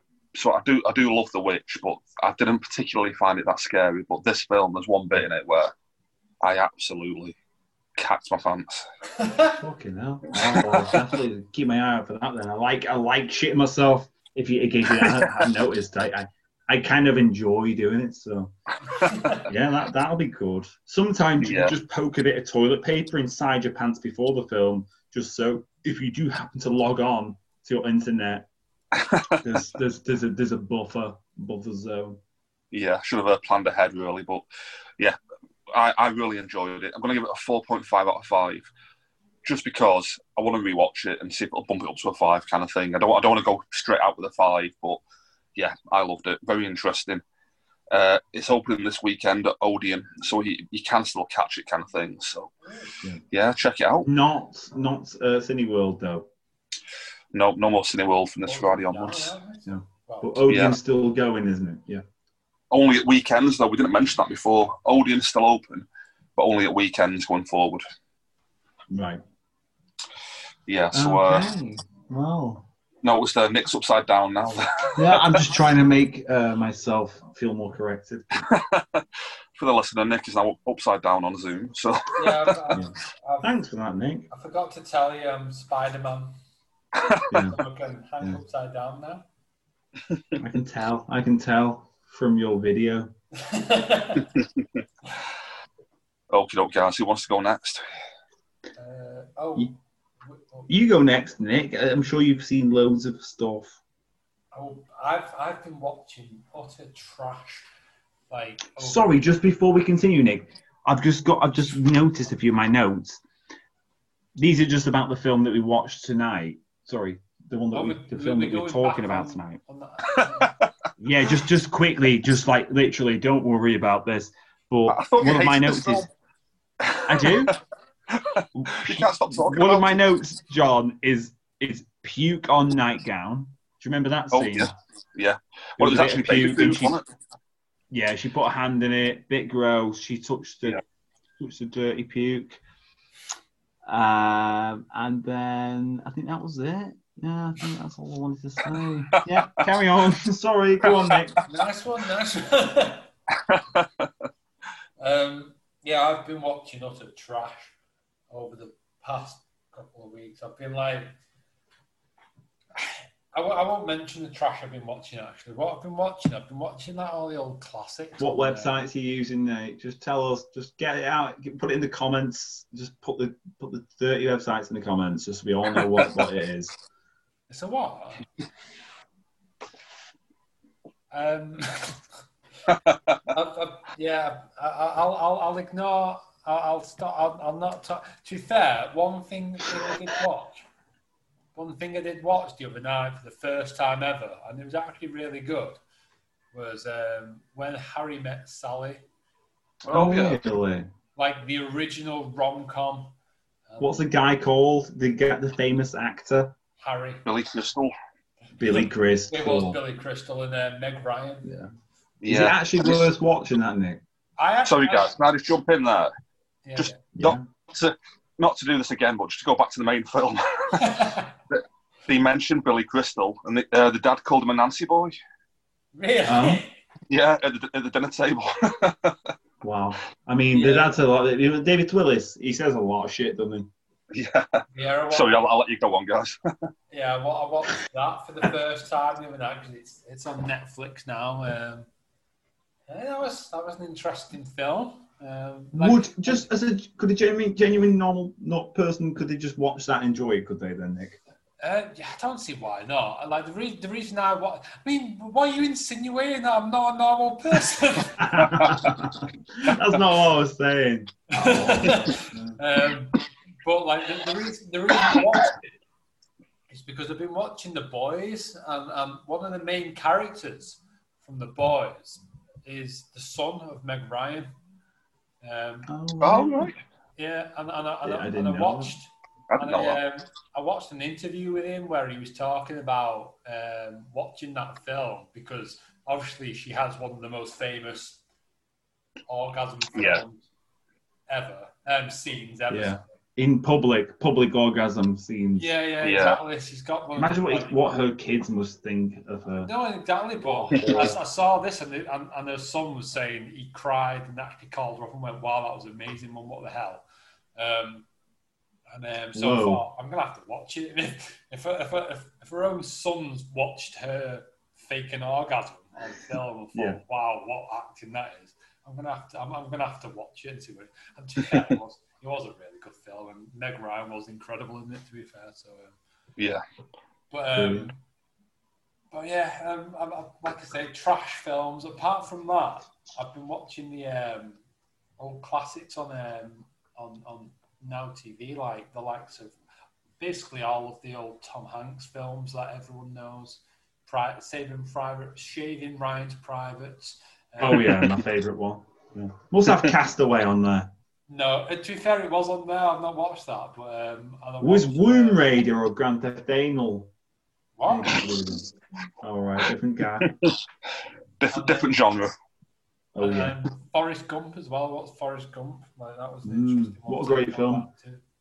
Another callback to the main film. Robert Zemeckis directed that, so Charlie Kaufman hates him. Oh really? Oh, you said that. Charlie Kaufman can. We've established what Charlie Kaufman can do, haven't we? I can't say I've been watching anything of any kind of relevance. I've just been watching, like, apart from what I've just mentioned, which are actually quite good films, I've been watching utter trash.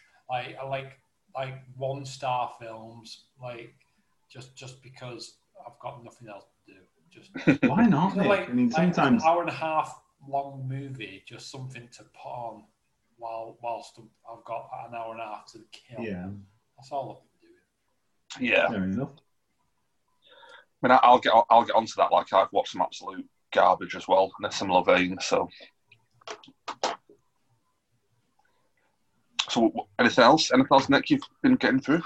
I mean, I could go on all day of the absolute shite I've been watching, but I'll allow James to step in. Yep. Step in. No worries. I've only seen like 2 films, like for ages. I've obviously we've all been busy with COVID and all that. Busy COVID farming. Yeah, have you not been grabbing your COVID things and getting the milk out of them? I've been milking my COVID cows and stuff. So obviously I've been a bit busy. But the other night I watched Dredd. Ah, from 2012. Yes. I actually quite liked it. Alex Garland, basically. I love it.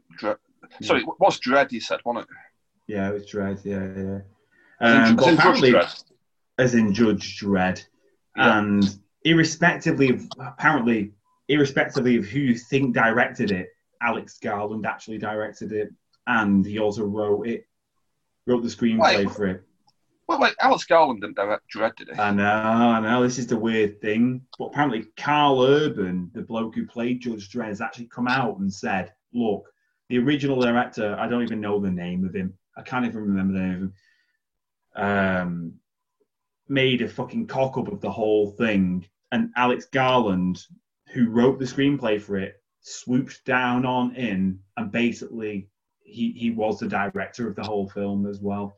I had no idea. And Carl Urban actually, I'm going to paraphrase his quote now. He said, "I wish people would say, instead of, Ex Machina being, Alex Garland's first film, Judge Dredd is actually his first film, because that's how much." But I watched it the other day and I was just expecting, like, I've seen it before. I mean, I watched it when it first came out. It's Judge Dredd in it. And I watched it and I was like, actually, I was on edge. And in some ways, it reminded me of, what's that? Is it a Thai film? The Raid. The Raid. It reminded me of The Raid 1. It's funny you mention it because, like, me, Joe and Inman... He's a Welsh director, the fucking guy who did The Raid, isn't he? Yeah, see, that's Gareth Evans or Gareth Edwards. Evans, I think that's correct. Me, Joe Inman, did a DC review of it a while ago. Yeah. And I pointed out on that they both came out the same year, and it's as if they've copied each other. Like, the films are almost identical. It's about, like, getting locked into a criminal's high-rise and to work their way up to get to the bad guy kind of thing. But I love it. I love both of them.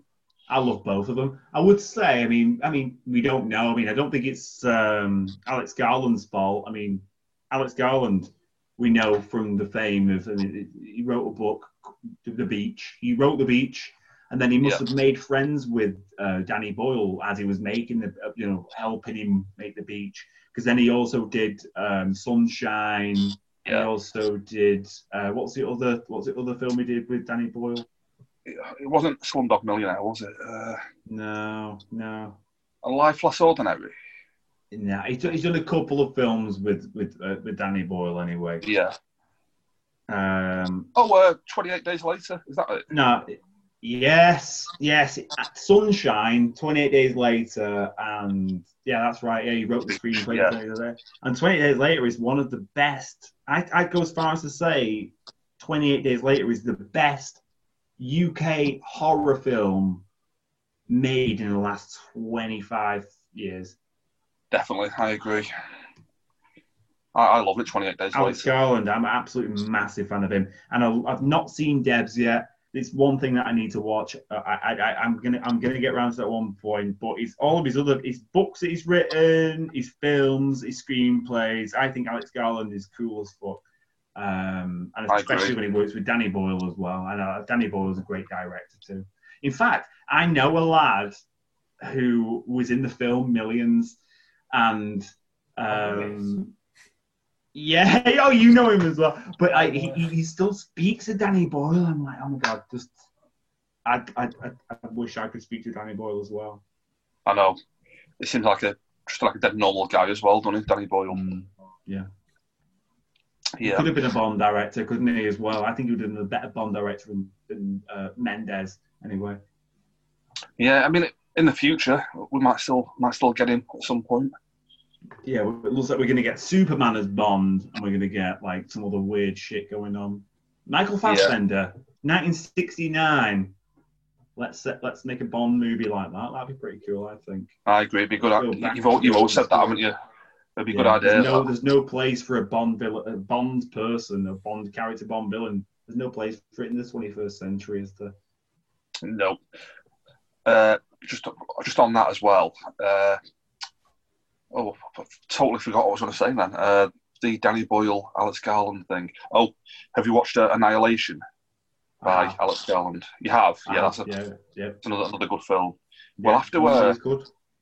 Well, I'll have to watch Debs at some point and do like a podcast on it or something. I was speaking to my mate today, actually, and he was saying that it's only worth watching the first episode of Debs because the first episode of Debs is like an episode of Black Mirror and the rest of it's just really slow and drawn out and nothing happens. Oh, really? Do you agree? I've been interested to watch that for a while now, but she never got around to it. Yeah. Apparently, watch the first episode of Debs. Just go from there, like, yeah. Yeah. Right, I'll just jump in with something else if that's okay. A bit like Nick mentioned, I've just been watching some absolute garbage as well. I've worked through the entire Leprechaun series. Through all about the films where they're like little tiny men that are baddies. Well, it's Warwick Davis who played Wicket W. Warwick in Return of the Jedi. Oh yeah, I know. Of course, I know who Warwick Davis is, but is he portrayed one of the creepy creatures? He was just the one creepy leprechaun who's killing people and stuff. And I only watched it because I've seen the first one before, and like Jennifer Aniston's in the first one. Brilliant. And it's one of them where like I saw them all on Amazon Prime, and I thought, you know what?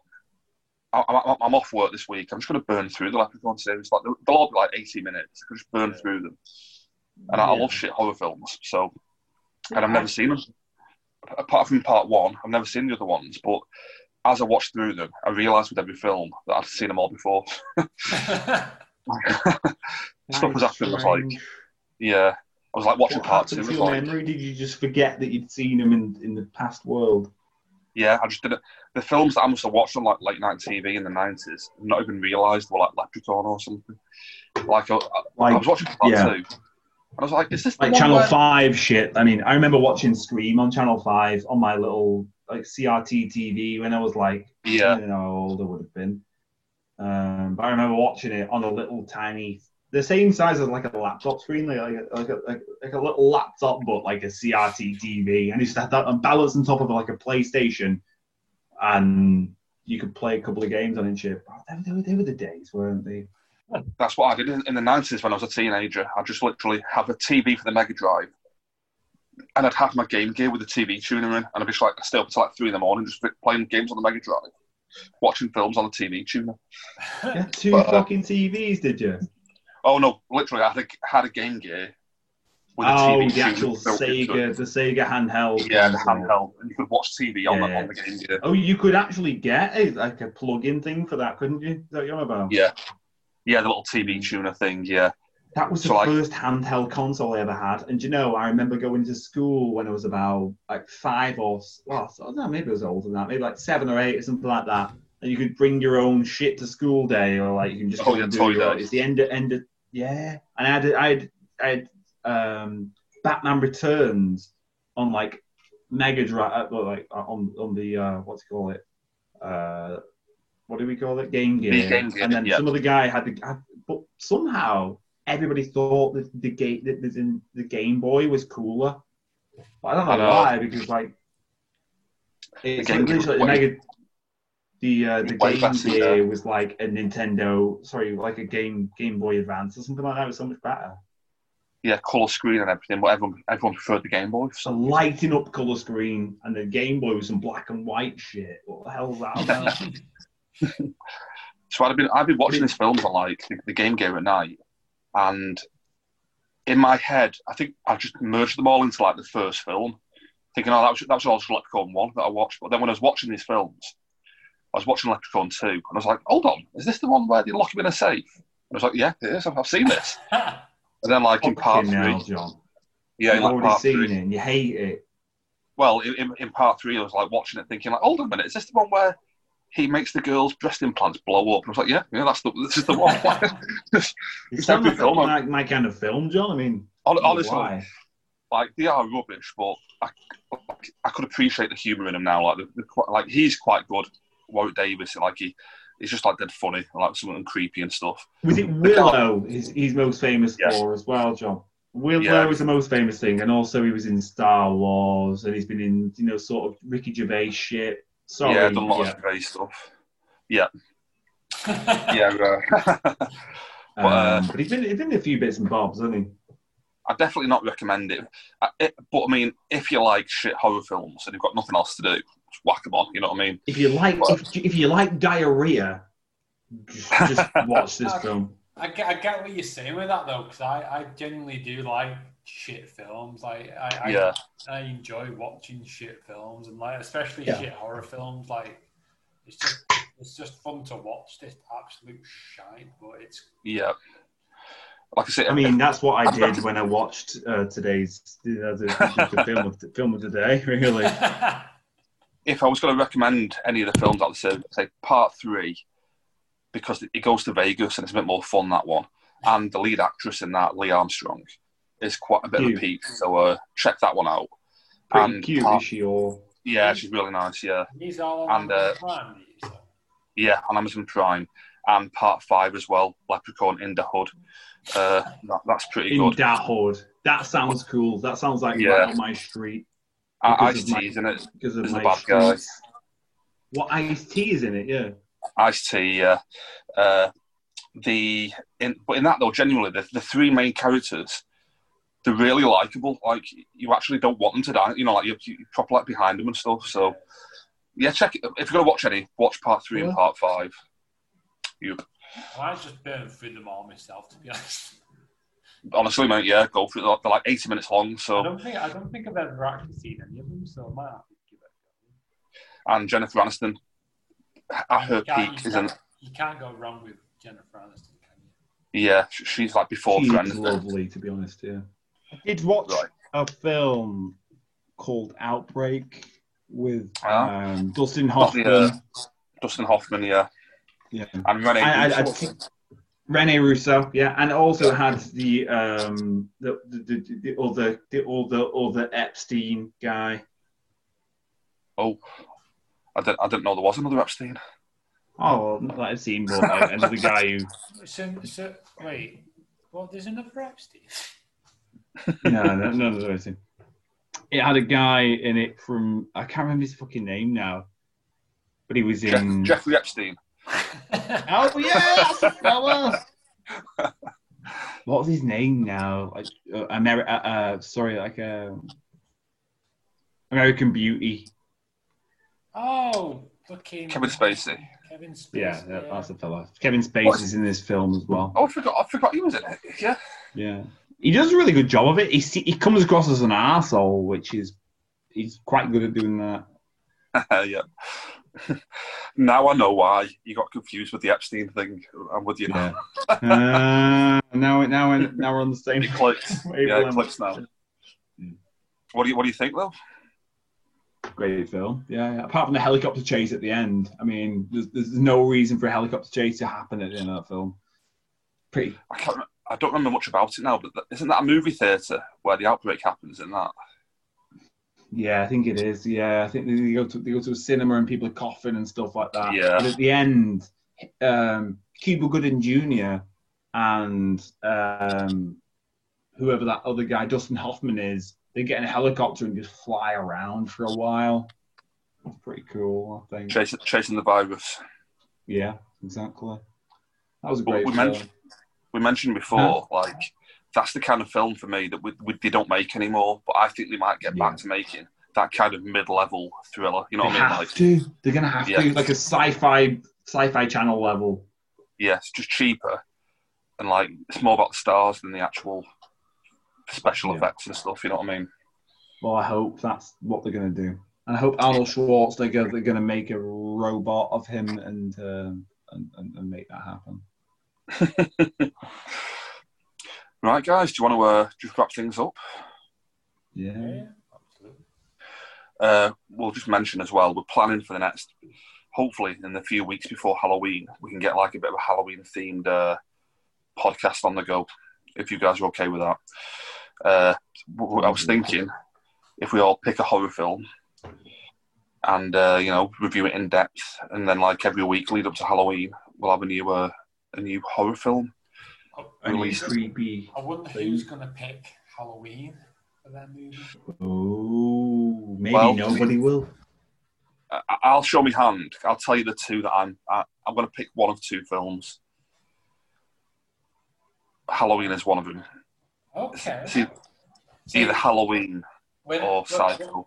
When I said that, then I was kind of putting it out there to figure out whether you were going for like a classic slasher movies or if we're going for like a full-on creepy movie or anything. Literally anything, any horror film you want. So now I know what you're kind of going for. I feel like I've got a few movies in mind. So cool. Yeah, I'm literally it's gonna be a toss-up between Psycho or Halloween for my choice. So. Okay. And I think maybe what we should do is like have a runner-up for each one, because we've all got a good idea what we want to have as our favourite, scary film or horror film or whatever. But we should have like a runner-up, a dunce prize as well. I like that. I might actually pick like a shit film as well to talk about, maybe. Yeah, but a shit film that speaks to you, I feel as though there's a few of them that are knocking about. Yeah, in the like horror genre, there's definitely some terrible films which I like. Yeah. Well, I mentioned it a few weeks ago. Candyman 3, one of the worst films ever made, but that might be interesting to talk about at some point.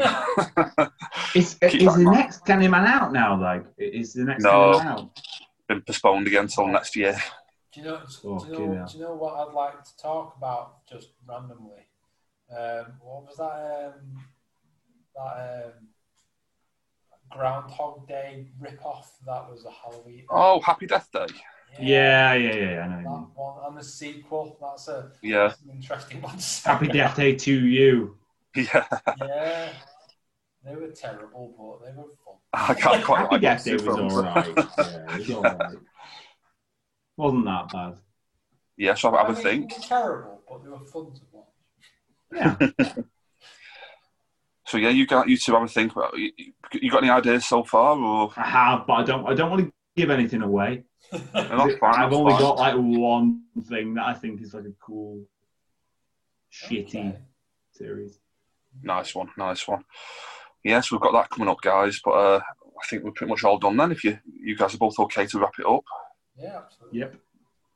Great stuff. So yeah, we'll be back again. Hopefully, a week or two before Halloween, we'll drop the next podcast. So, and hopefully by then we'll be out of lockdown as well. So it won't be over Zoom next time. Fingers crossed. Fingers crossed. Yeah. So thanks for listening. Yeah, thank you very Thanks, much. thanks Boris Johnson for not allowing us to do anything we want to. For spoiling our fun. Exactly. But yeah, it's good to see you both guys. So we'll catch You up again in a too, couple of mate. weeks. Right. Yeah, nice one. Great stuff. Cheers. Bye. Bye. Sarah. I hope you enjoyed the show. You can email with any feedback or complaints at don'tspoiltheending@gmail.com, or you can tweet us at DSTE Podcast. Thanks for watching.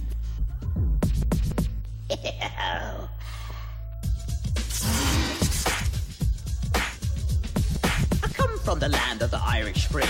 Dublin's the place where I learned my thing. From the Emerald Isle to your place in the hood, I'm the man of green, come to do no good. Left in the hood, come to do no good.